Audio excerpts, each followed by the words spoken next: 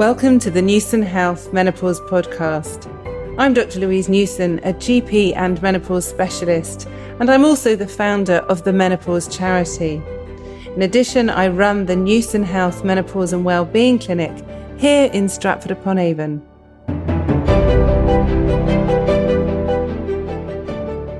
So in this week's podcast, I'm really excited to introduce to you again Claudia Brown, who some of you hopefully will have listened to a podcast that we recorded a while ago now about yoga. And Claudia is a yoga teacher who has worked with us in the clinic for quite some time now, but she also has other skills. And today we're actually going to talk about mindfulness, which is a word that has been around for a while, but most of us still get confused actually what it means and how to practice it. So welcome again, Claudia. Hi, Louise. Thank you for having me again. It's great to be here. No, it's great. We first met in Manchester, didn't we? It must have been a couple of years ago now, I think. We did. I think it must be at least 3. It was a yoga show in Manchester. It was. Yeah. And I pinned you into a corner and made you talk to me.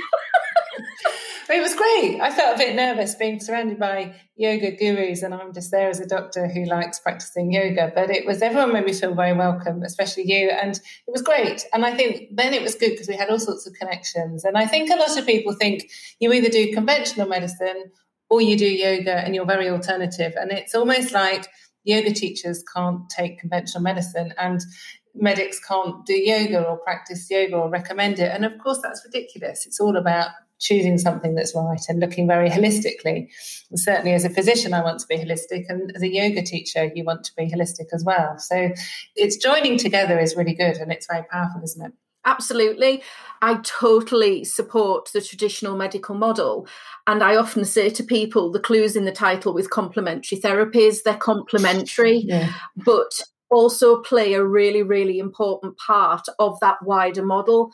And so when you think about the traditional model, quite often doesn't even include nutrition. Oh, it's madness. I know. And then you can then start to layer on the mental health stuff, the movement stuff. And it just, I find it really, really interesting. It totally is. I mean, I'm glowing today because I've had there's 3 of us, 3-1 with James Critchlow, who's the most amazing yoga teacher in the world. And we've not seen him for a few months because of lockdown. So we've had a real life session this morning. And there's nothing beats having someone there with you, correcting you and making sure that your postures are as good as they can be for that day. But so we're going to talk about mindfulness. And over the last few years, mindfulness has been quite a big thing. And when it first started to talk about, I had no idea what people were talking about. And then I thought, gosh, I have to go on a course, I have to read a book, I have to, what is it? And I got so worried, I just forgot actually about what I was thinking. And I use my mind a lot because I have a lot of time. I don't have much time on my own, but sometimes in the car or when I'm in the shower. And I really like the time. And even just when I make a cup of tea, just smelling it or just being aware of my sensations. And I think it's really important, isn't it? But just explain to us, Claudia, let's just get it out there. Tell us what mindfulness is. Well, you've already done my job there. That was really good. No, I mean, I also went on a course as part of your basic yoga teacher training. You cover a lot of things, but you only study for 200 hours. So it's very much around the movement side of yoga, and quite a lot around the theory and the background and the history. So as I started to work more in the corporate sector, I was asked for mindfulness because, as you said, it's become really popular. And I realised that I needed to be very clear about, A, what I thought it was, but also, B, what the business sector thought it was. So I always think about training, you go to the best place. And for me, it was Oxford University. There's a lot of work being done in Oxford by Professor Mark Williams. And so I thought, right, well, I'm going to go to Oxford University. Good for you. So I did. I went to summer school and it was absolutely amazing. So I spent a week there. I stayed in halls. This was in 2017. And it was a fabulous experience. But it made me realise and understand that actually there's sort of 2 strands of mindfulness. The first one is more the traditional model that would sit in the medical model, which is around mindfulness-based cognitive therapy, which is what Professor Williams established in this country. And the people who lead that are people who have done quite an in-depth training course over a number of years. And it very much sits in the mental health model. And for me, that's somebody who is in its widest sense a medic, or they have studied mental health. And then there's the more popular culture definition of mindfulness, which has pulled strands from that model, which people like myself in the yoga world do quite a lot of work on. So, for example, body scans, breathing techniques, mindful movement, mindful walking, that kind of thing. And so I realised quite quickly I didn't want to be a properly trained mindfulness-based cognitive therapist. That was not for me. But actually, it began to make a lot more sense in terms of what I could offer to my clients as a yoga teacher. And so it was a really, really beneficial week that I'm so glad I did, because it really made me understand what it was all about. And like you've said, it's really just that being aware of your sensations, taking the time to just notice what's going on in the body, because quite often we're so busy, we're stuck on this autopilot all the time. I think we've all had that experience of pulling into the car park at work and then not remembering which route we took, or looking at the clock and thinking it's already 3:30 in the afternoon and I can't even remember what I've done for the last 2 hours. So it's very much about not focusing so much on the doing all the time, and more about the being. So there's quite a few cheesy phrases that we can throw around, but you know, it's really what you said. It's just about having that awareness of the body and the mind, the link between the two. I think it's very important, isn't it? Because I think for many years we've sort of undervalued the power of our brains and our mind. And there's been so much focus on our bodies. You know, how good do you look? How strong are your muscles? You know, how slim are you? What size jeans can you wear? But actually our brains control every single thing we do. And a lot of us who have experienced menopausal symptoms know how hard it is when our brains doesn't function. But as you know, at the end of yoga, we often meditate. And I was talking to my daughter actually last weekend, my oldest daughter, about meditation. And I was listening to a podcast and he was saying, actually, a lot of people meditate all the time. You're just thinking about your task at that time. You're clearing your brain of everything else. And I think the whole thing about clearing your brain is really important, because some of you who might know me realise that I have a lot going on and I'm very, very busy. In fact, I've never worked this hard in my life. And the only way I can do it is by clearing my brain and concentrating. So I've got loads going on later, but actually my time now is to talk to you, Claudia. And if I worry about it or not makes no difference. So I might as well just enjoy the experience of talking to you, connecting, listening to every word. And then in half an hour, I'll get to my next meeting and I'll concentrate then. And that's been a really important tool, actually, for me to really survive with what I'm doing at the moment. Otherwise, I think I would just fall over with stress. Yeah, it's what we would refer to as one-pointed awareness. Oh, right, okay. So it's about having that focus. So you're actually far more mindful than you realise. Very good. And a lot of the practices that we would do as a mindfulness practice, and it's like what you said at the end of the yoga class, you meditate for 5 minutes or you do a shavasana. And what I realised was that a lot of people who were doing my classes, we were very focused on this hour class, and at least 50 minutes was focused on the movement. But actually a lot of the scientific evidence, because again, you and I are very clear that we both like to have this evidence base and the scientific facts behind us, that quite often the really good stuff that comes out in the science is around the breath work and the meditation and the quietness, not about doing a downward dog and a round of sun salutes. And so I used to get people coming to my classes and they would say, can we just do an hour of shavasana?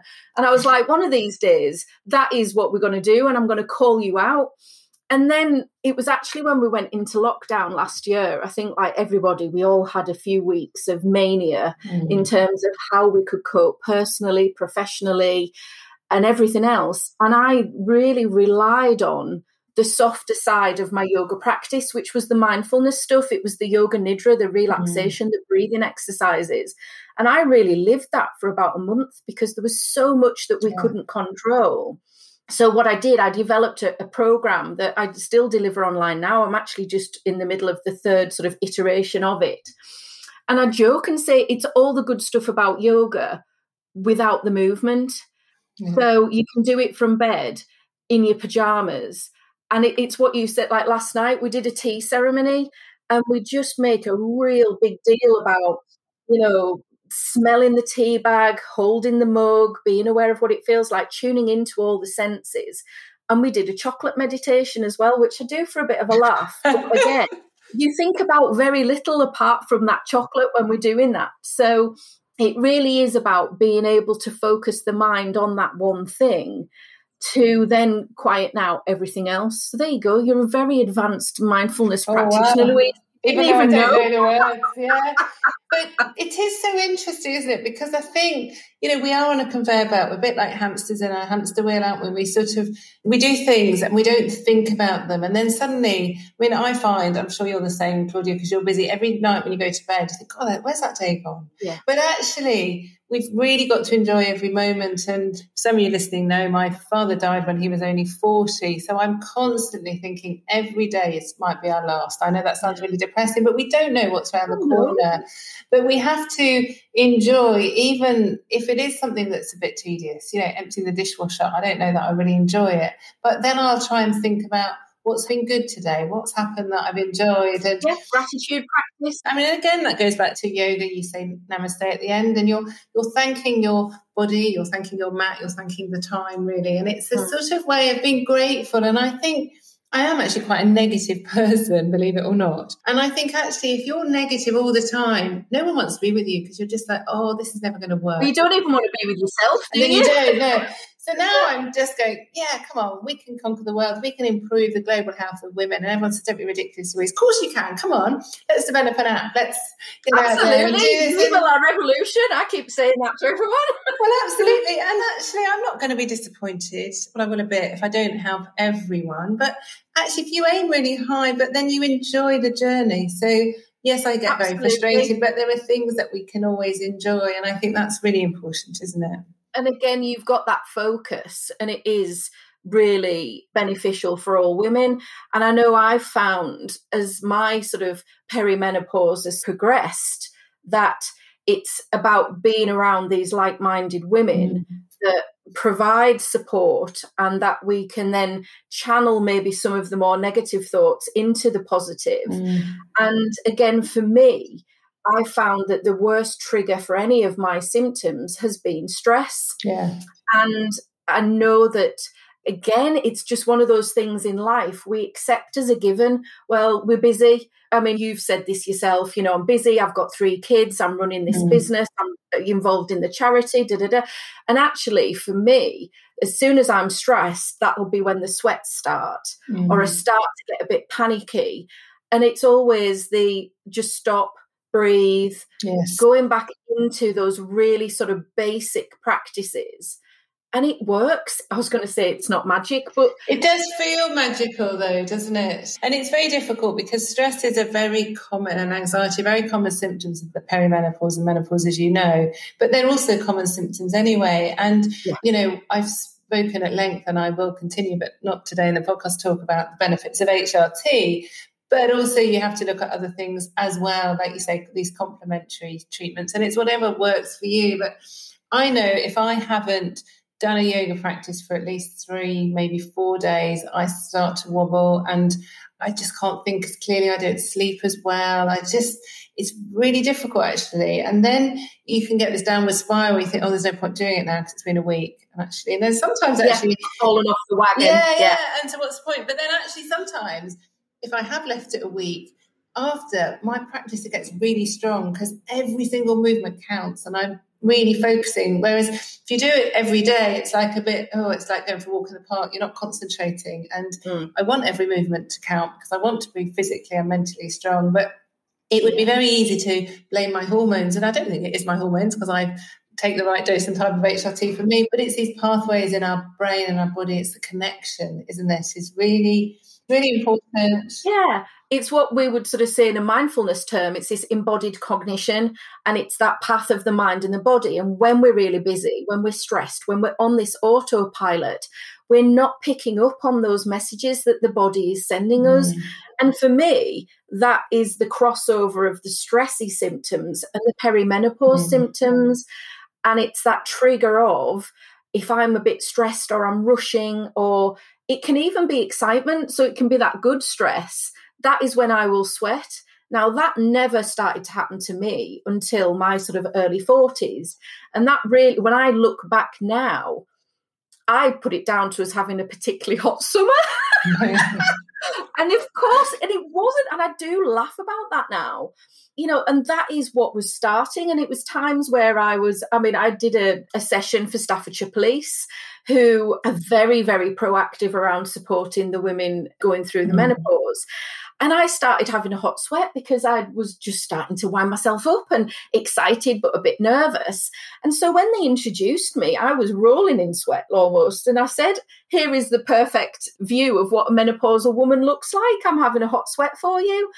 And I was joking, but that was what was happening to me, and I didn't even realise. No, and that happens so much. So often during the perimenopause, when hormones just start to change, the psychological symptoms can come. And in fact, I gave a talk a while ago now to a company about menopause, and quite often happens when I give a talk, people start crying because they realise it hits a nerve for them. But there was a lady who said at the end, actually, she was lovely because she spoke to the whole audience, and she said, 10 years ago, actually to the day, I was promoted in work. And listening to you talk, it's made me realise I haven't had a period for 10 years. And I thought it was the stress of a new job. And all the symptoms that you're talking about being perimenopausal or menopausal, I've had, but I've just thought it's because I had a promotion, I've got children, it's because I've been working so hard. And now I realise I didn't have to struggle for those 10 years. And she was very emotional thinking about it all because she hadn't picked it up. And I gave her a copy of my book, The Haynes Menopause Manual, and she emailed me a few months later to say, you know what, I've received help and I'm now taking HRT and I feel amazing. And I just feel sad that I've been robbed of those 10 years because although I've done well in my job, I could have done even better. And we hear this so often. And it is trying to acknowledge, because I think if people are anxious or stressed, it's almost shameful to admit it. If you had a sore arm or I had a bruise on my arm, I would say, oh, Claudia, look at this bruise, look how big it is. Gosh, that's really painful. And you'd give me lots of sympathy and it would be great. Whereas if I said to other people, you know what, I've had a really bad night and I'm really worried about the 1,001 things I need to do. And it's quite hard, but I also know that if I come into work and say to everyone, gosh, I can't cope with this is really difficult, they wouldn't look at me and give me sympathy. They would think, oh no, she's my boss. If she's worried, how's it going to be? Yeah. So actually, as I've got older, I internalise more and think I'm not going to put my worries into everyone else, because actually everyone's got their own worries. And some worries of financial, some worries is because your cat's just thrown up everywhere and you need to mop it up. Well, there's levels of worries, but they're all a worry. And even if it's a small one, it's still affecting people. So I, wrongly or rightly, the last few years have thought, right, I'm not going to talk to everyone about how worried or anxious or whatever I am. I'm going to actually work out myself how much I can do. And then I'm just going to be quiet and look at positive things. And then the worries become less, because you can catastrophize quite quickly, can't you, if you've got an anxiety? Absolutely.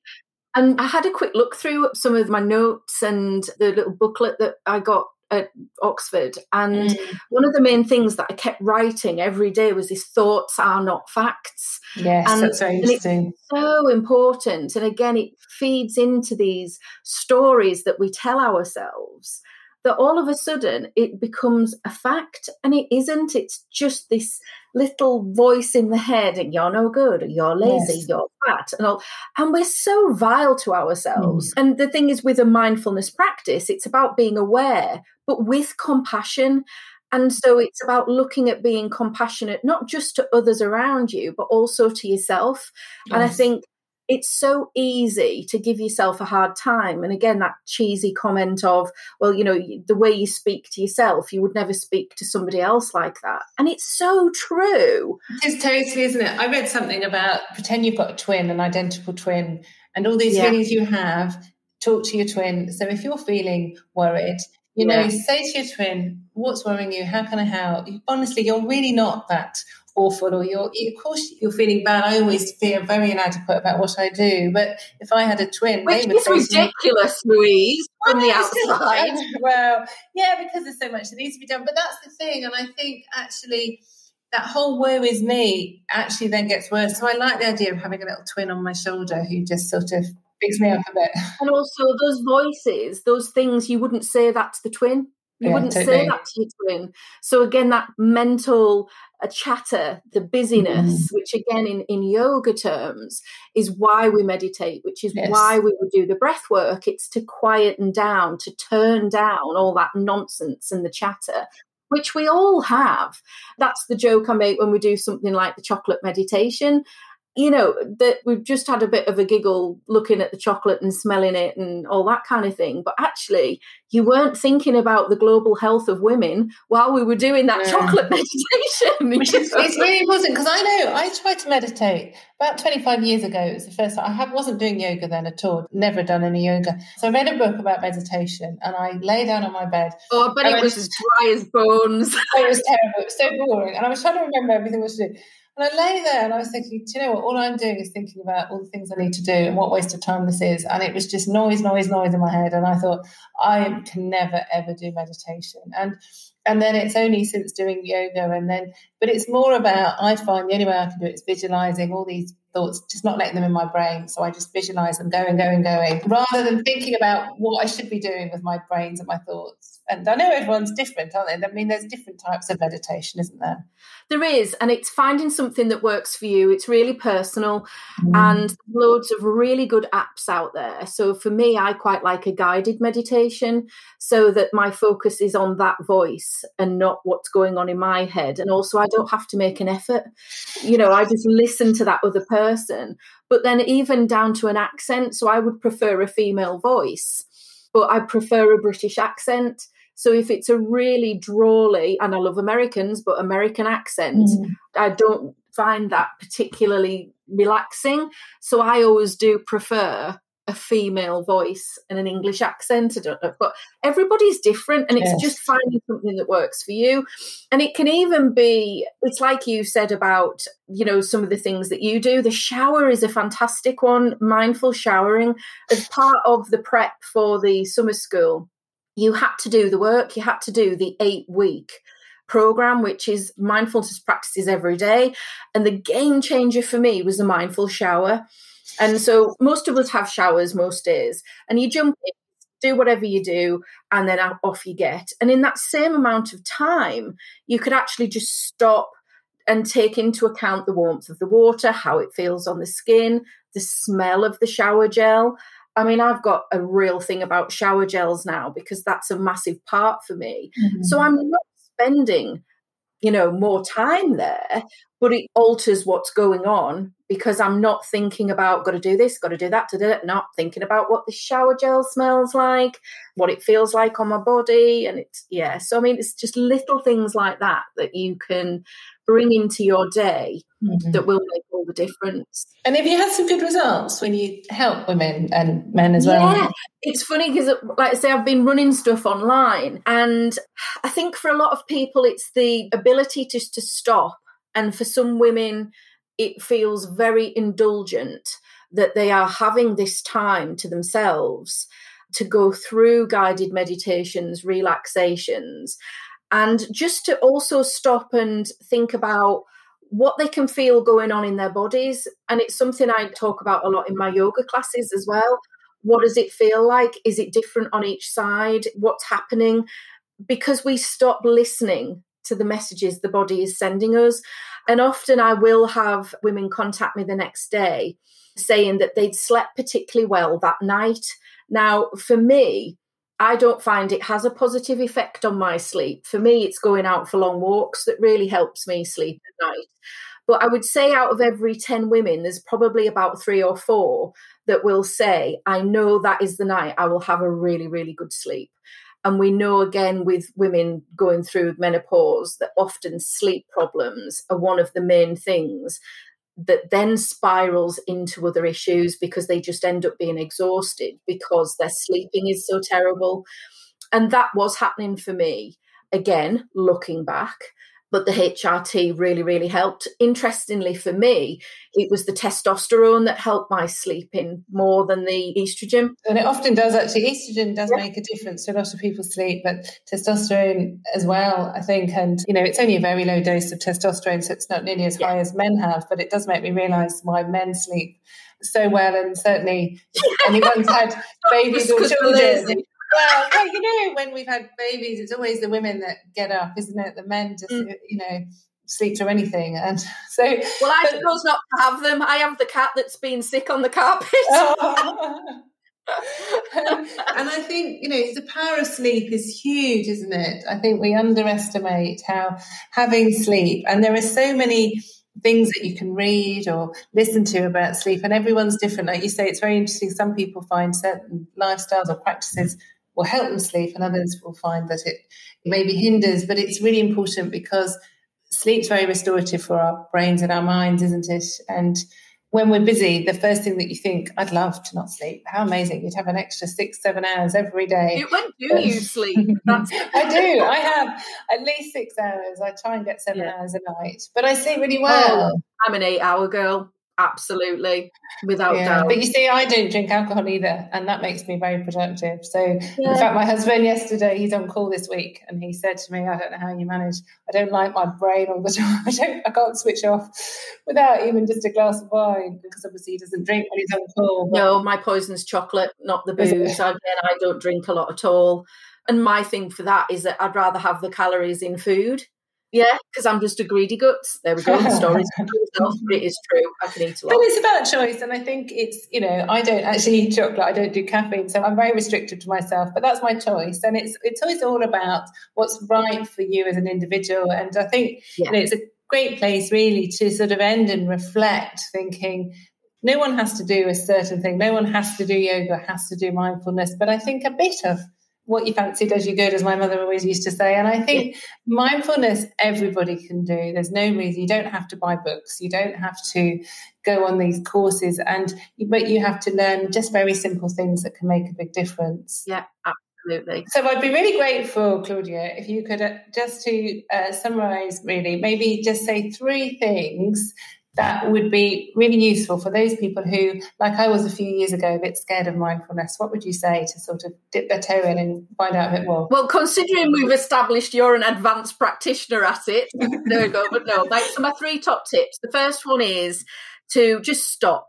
Okay, so just stop and build in some time every day in your schedule to either go for that walk or to do some breathing exercises, and treat it like a meeting. So I've actually started treating my walking time as an important part in my diary as much as a private client or a work meeting. So that's my first one. It might even be to, do your little fancy tea ceremony or something like that. It doesn't have to be, get changed to go and do half an hour of yoga. My second one is to really then sort of focus in on what that's going to be. So, for example, we talked about the shower, we've talked about the drinking tea. So whatever you choose as your mindfulness practice or practices, to really go all out on it. So really make a meal of it. So for me, the shower gel thing, I've got about 7 different shower gels. I love it. And it's just my thing. And I really enjoy that. So really build it to something that's a treat that you can look forward to. And then the third one is be kind to yourself, having that compassion, because you can have all of the awareness, but if you're not compassionate with that awareness, it's then not mindfulness. So just being kind to yourself and, give yourself a break. Great. Really good advice. I'm going to try it. Now I'm an advanced mindfulness guru on your showering, Louise. But there's always room for improvement, absolutely. So I will do a bit more when I have a shower tomorrow. So thanks ever so much, Claudia. Let me know how it goes. I will do, yeah. So, think of me. I will. So thanks ever so much for your time. Really, really appreciate it. So thanks ever so much. Oh, thank you, Louise. Thank you so much. For more information about the perimenopause and menopause, you can go to my website menopausedoctor.co.uk, or you can download our free app called Balance, available through the App Store and Google Play.